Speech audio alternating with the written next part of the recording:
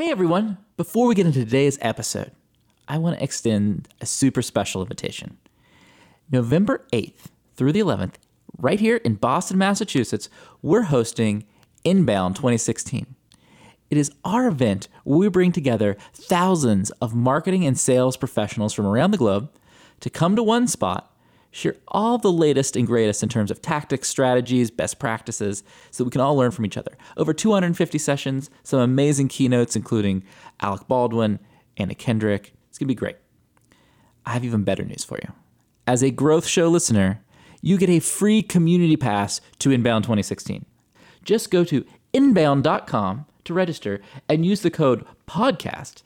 That's capital PODCAST. We hope to see you at Inbound. We are right at the cusp of something huge. We are at a crossroads, and the future is completely within our control. We're living through the single biggest culture shift of our time. This is the time for us to just really take charge. That's what revolutions do. They enable the impossible. Sometimes you just have to hack your way to growth. That's what Hiten Shah has done. From the early days of his first startup, Crazy Egg, to his new venture in Quick Sprout, and working with tons of other companies. We're going to learn today about Hiten's hacks on growth, on life, and parenting. I'm Kip Bodner, and this is The Growth Show. You strike me as somebody who is very uncomfortable being in the majority.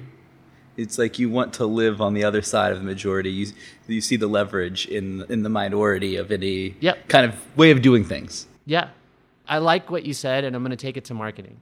I'd say that what I've learned about marketing relates to this in a big way, which is if you start by doing something different, you're likely to get more audience affinity and people around you. And if you picked correctly, it's going to be bigger than whatever the norm is today. Yep. So not to screw with Dharmesh, but like inbound marketing, when it started, described a bunch of stuff that many people were doing and aggregated it into a terminology and a lexicon.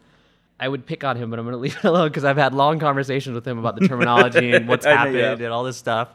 But at the end of the day, like that was something that was not trendy. And HubSpot as a company, Dharmesh and Brian and the team were very early onto it and attracting and going after a set of customers, consumers, depending on how you look at it, that could accept that concept. While like a lot of like tech companies could not accept that concept back then. They're like, oh, we use AdWords. We're going to pay for traffic. Totally. That was the case in 2006 when this thing was started. There was no right? leverage. And so I would say that like some of the biggest, greatest things were started in a way that was on the edge. If you're correct, you'll either make it big in the case of like inbound marketing and co-opt a lot of things and do your thing, or it's just naturally going to trend. So for example, all of the companies that I'm planning on running for the foreseeable future or starting or whatever are remote. And that's a trend, right? And, it is a trend. And I'm an advisor to two remote companies, Automatic and Buffer, at different scales. These are companies that tend to be pretty transparent as well. Very transparent, and I like it. I learn a lot from it. So to me, the edge is great. It's more fun. Yeah. Okay. It's more learnings. Yeah. So let's talk about remote real quick before we go back to marketing. There's challenges with remote. What do you think the benefits are? Like, why do you want to do it?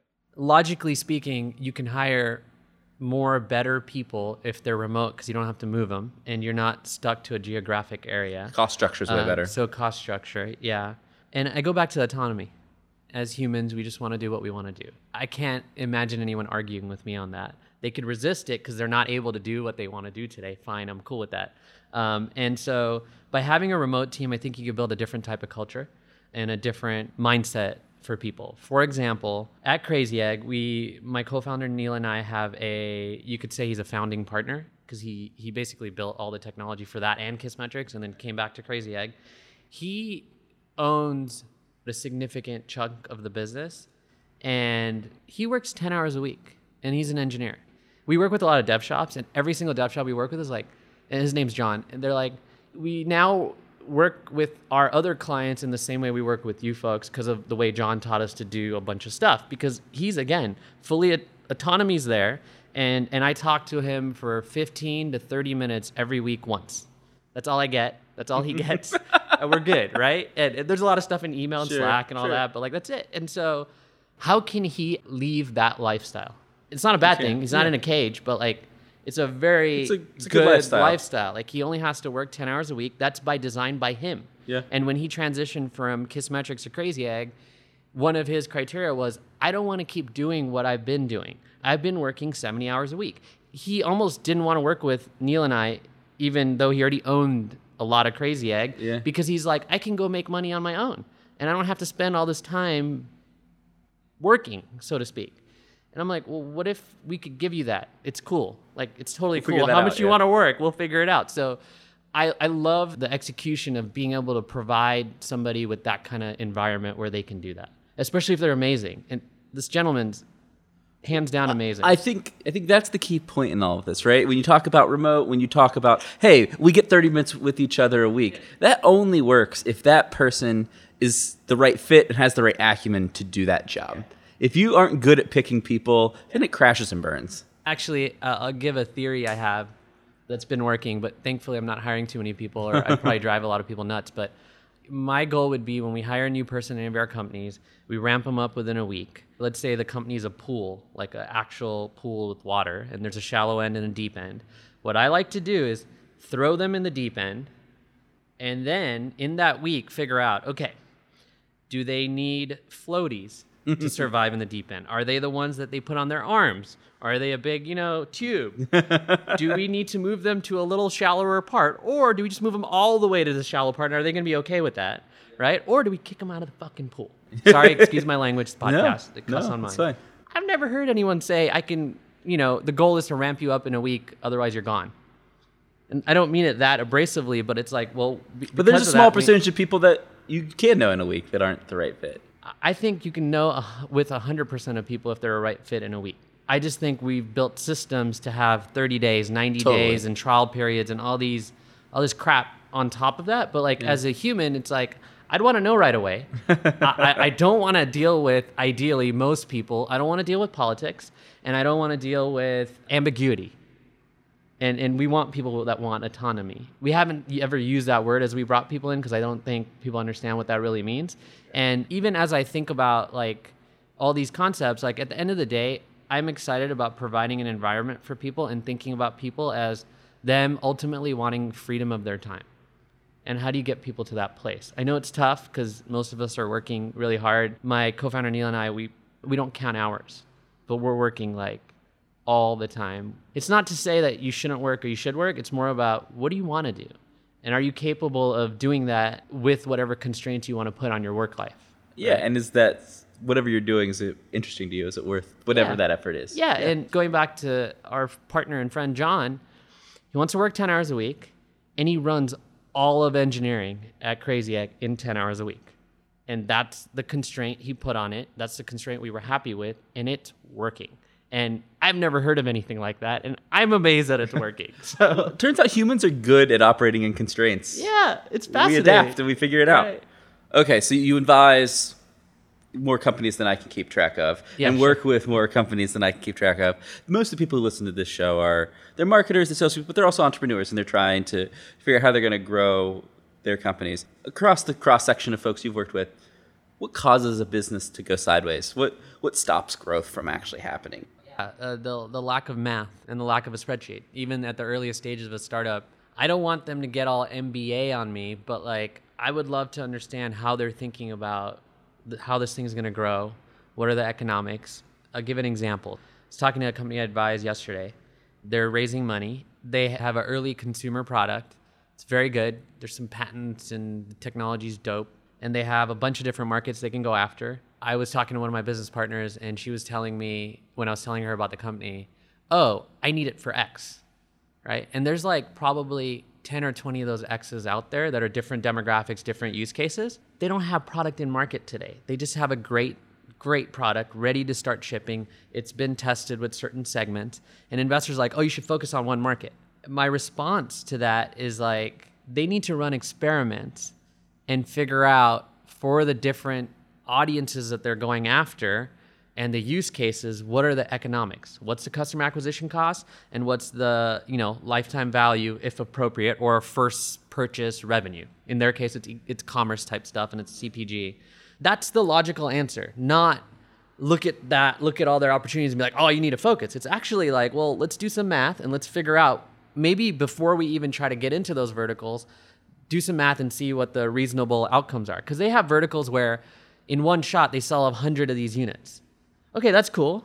But that probably takes more work to sell 100 units to probably an organization that wants to buy 100 compared to selling one-offs to consumers. There's probably pricing differences too. So that changes the math. So I would say that even if you're a coffee shop or whatever, do some math. Like Google Docs, Google spreadsheets, and like just type some math in, and you'll start getting figure out the math that you need. Yeah, like for example, I launched a expert pitch deck review service this week, and we have a bunch of price points. It starts at $900, then there's a $2,500 option and a $4,500 option. It's an experiment, right? There's no expectation, honestly. We didn't expect any sales. We got a bunch. It's cool, but we did math. We did research for sure, but we did math and said, okay, at these price points, how many do we need to sell to make any amount of money here where it's worth our time? And then we came up with the price points based on that and what we learned about this consumer and customer. If you don't do your homework, then you're not going to figure out whether what you're doing works for you. Businesses fail because they haven't done the math. Turns out math's important. Yeah. May have been boring at times in school, but turns out it's very important in practical application. What do great founders have in common? You have an interesting set of data in your head in that you've worked with a ton of really great founders. Like, what's the overlap in traits and skills there? The most commonality, I would say, is a strong sense of self-awareness, which doesn't just translate into the founders having self-awareness or the executives if it's a larger company, but also the whole organization. So there's this concept that I think about a lot, which is organizational self-awareness. We're on the HubSpot show, but it is my favorite example of this is when HubSpot sucked at product and they kept trying to hire David Cancel to do it, and then they ended up just buying the damn company, right? And shutting down the product. So they didn't buy it because that product was something they really, really wanted. This is all from the outside. I don't know shit. And he came in and revamped the product organization. And now the HubSpot product is up to par with many other products in the market when previously it was not. The sales organization was, the marketing parts of the business were, even the brand had its affinity, but it wasn't a product-driven business. And at that time, prior to that happening, it was probably okay that it wasn't a product-driven business, but at some point that needed to change. The founders, the executives, the whole company was probably aware of this in a way that the outside world was aware probably before them. But then once that awareness converted into action, that was gold. They got the best person they could to go do that job for them, and it's done. Yeah, I think what I've found is that people are actually decent at the awareness part. It's hard. They have difficulties in the taking action part. I agree. Once oh man, this is the problem, but it's gonna be okay. Having the urgency and really saying man, this is a problem. We have to go fix it right now, and we need to pay whatever cost, right? Whatever. You're admitting that's you dollars. suck. Yeah, you have to admit you suck. Nobody wants to admit that they suck at something. Yeah, but I think as humans, we all have to realize there are things we're good at and things we're bad at. Yeah, sure. And it's like, I agree. It turns out if the things that you're bad at are actually really important to doing what you're trying to do, then you need to get somebody that's good at them to do it. And you just demonstrated my whole point of organizational self-awareness. Someone who didn't understand that or wouldn't be in the role you're in at this company couldn't say what you said. That's self-awareness, right? That's totally. Like saying, when I say, hey, you suck, you don't go, oh shit, I don't suck, here's why. Instead you're like, oh, I suck. Yeah, okay, where do I suck? Tell me more, because hey, if it's important, we should get better at it. But this company, HubSpot as a whole, I've always felt like with most of the people I talk to, you could feel that. Even if they don't ask oh, what's the critical feedback or anything like that, it's like, I'm a critical person. I'll say critical things. I don't really care too much. I like being direct. And companies either take that really well or take it really badly. And a lot of it has to do with how I say it too. Don't get me wrong. I like finding that purple bruise you have and just poking at it, right? Until you fix it or get a Band-Aid or know that it's there. Because oftentimes companies don't even know it's there. Fixing those things is where you get all the leverage, right? Absolutely. That's where you could really be great at things. It's it goes back to, man, you're working hard. You're doing lots of things. Let's make it worth it. And let's focus on the right aspects of it. So we talked a lot about founders. We talked about marketing. I think before I let you go, what I would love to hear for the average person out there listening who is just trying to get better at whatever they're doing, whether it's running a company, doing marketing, sales, whatever that be, what's your advice on just making themselves better as a human? So we had a value at Kissmetrics, we still do. It's called Be Better Than Yesterday. If you think about what you're most focused on, and you just think every day, am I getting better at that? And if not, what can I do tomorrow to get better at that? It's that simple. It's probably some of the hardest stuff to do because you might be focused on a lot of things, or you might not understand that this is the thing you need to get better at. So I would say that there's a couple things, and I'll give a few of them. One, if there's anybody that you feel like can be honest with you about whatever you're doing, take a moment and ask them for that feedback on whatever you're doing, even if you think they won't understand it. Because you'd be surprised at how much your parents might understand about what you're doing, give you a perspective, and they're probably the people that if you just ask them to be critical, they'll be super critical. I don't care who your parents are, that's usually the case because they want to help you, like fundamentally, in most cases. That's one thing you can do. If not, find a best friend that'll give you that critical feedback. And I'll say one other thing just to give two, not more. What I do and what I did for a long time and still do is after an experience with either somebody else or something I'm doing, I'll actually mentally review it to try to understand where I went right, where I went wrong, and how I can get better at that kind of interaction. I personally am, I would say, living proof of that in the fact that I've met with thousands of founders personally, and the way I got better at giving advice and helping them out is by thinking a lot about every interaction, whether I was effective or not, and if I could have been more effective. And it's a really simple practice. It's like, dude, if you meet with someone, get out of your own head and think about what you provided them, what you did there, and how you could have done a better job for them, not yourself. That can be really helpful in just getting better. Final bonus question. Sure. You're a parent of two. Yeah. I have an 11-month-old. Oh, I want your best parenting advice hack. Yeah. Like, what's the secret to raising a well-functioning human? I wish I knew the answer to that. I feel like my father really raised me really well, so I have an example in front of me, although all the advice he gives me about my kids I think is wrong. So I don't really know what to say, but I'm super impressed at what he did for me. So, not trying to take anything away from him, but maybe he's just old now. Kidding. Sorry, Dad. Yeah. You got to give him a couple digs. I think you have to define what you believe a good human is, and that's different in everyone's heads, right? First of all, and a lot of that has to do with your own perspective on it, your significant other's perspective on it. I have a 2.5-year-old and a 6.5-year-old, and the best advice I can give, which I would give for anybody in any situation, is like, treat them like individuals and help them be themselves. And oftentimes that's all I'm doing all day. Not just with kids, it's just with anybody, right? And with your own kids, you get to observe them and understand who they are before they do. If you can just shed light to them on that, that can be hugely valuable. And if you want to go really far on this, like as soon as possible, try to understand their personality in whatever ways you can. Because that'll help you understand like what gives them energy, what doesn't, what makes them happy, what doesn't, and then you can tune to that. So that's good parenting summarized, I think. Like my son loves other kids and other people. Yeah. And so like if I'm going to be a Give him good more parent, of like that. I'm going to Yeah. go and like take Yeah. him to see other kids and other people. Cool. Because Yeah. like he likes that, right? Right. And that's it's things, Yeah, simple things like that. And my son, he'll only commit to things after he has an experience with them and decides that it's good for him. So he needs more experiences, but we need to accept when he says, I don't want to do this anymore. With my daughter, she'll just decide, and she's doing it, and you can't stop her. And that's way different than my son, but it's like these are individuals, and we forget that. And we always want to compare and contrast to other kids and ourselves, and it's like, these are individuals. They have their own personality. It might be your genetics. You might see things in them that are you, but you're probably lying to yourself. Good advice. Thanks, Hiten. Yeah. Appreciate it. Thanks for having me.